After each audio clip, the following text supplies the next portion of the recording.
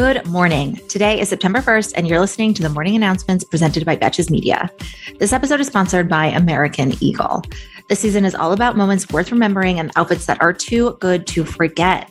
Get excited to get dressed again with the new collection from American Eagle. Visit AE.com or your nearest store to shop the softest ever tees and 90s-inspired outfits and must-have jeans that look as good as they feel.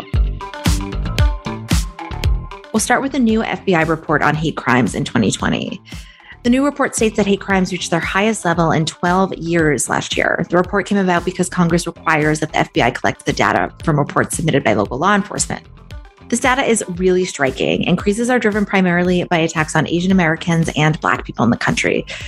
But over the years, fewer and fewer agencies have participated, and very large localities also reported no hate crimes in 2020, which is kind of weird.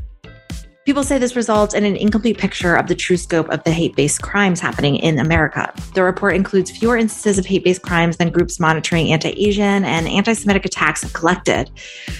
This is all to say that the FBI report states that things are as bad as they've ever been for more than a decade, but actually they're probably even worse than that. China has banned children from playing video games for more than 3 hours a week, calling the hobby a spiritual opium, quote. Damn, I need to play more video games. Not only are people under 18 banned from playing video games for more than 3 hours a week, but they can only play on weekends and holidays. Weekday play is banned entirely. The government is worried that young people are becoming addicted to the pastime.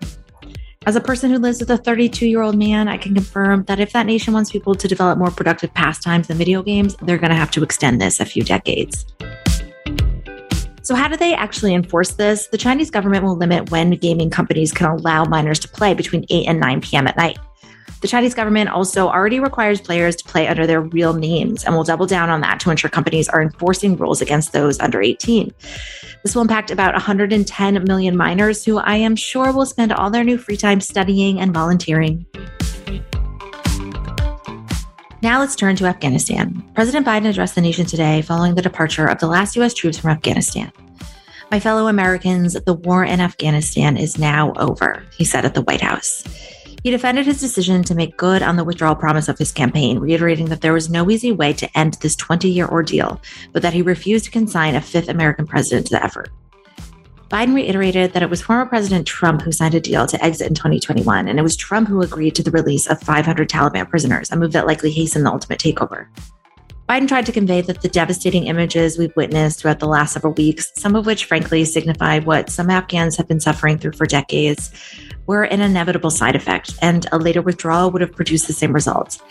In case you missed it, the results were bad. Other officials said yesterday that 250 Americans were still in Afghanistan who didn't want to be. I can assure you, I've checked on Saul from Homeland, and Mandy Patinkin is safe at home making TikToks. The thing is, every Afghan deserves the same.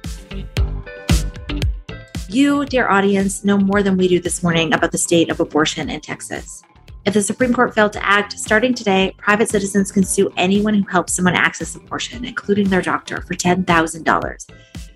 I'd make a joke, but I'm just starting to feel really itchy and uncomfortable in this red robe and bonnet with blinders. That's the morning announcements for today, September 1st. Thanks again to our partner, American Eagle. My current obsession is the American Eagle super high-waisted flares. I've talked about lots of products. I love these too. They have a super high rise, slim leg, and they're just the right amount of flare. For access to the best perks and rewards at American Eagle, make sure to check out the Real Rewards credit card, where you can get an extra 20% off your purchase and free shipping and returns. Right now, they are offering an exclusive offer for our listeners. Open a new account by September 30th, 2021, and get a $50 bonus reward loaded to your account after you make your first purchase with the Real Rewards credit card. Text "morning" to 37585 to see if you pre-qualify. This is subject to credit approval, and a Real Rewards credit card must be used as sole payment type. Must be 18 years or older to apply. Text messaging rates may apply. Betches.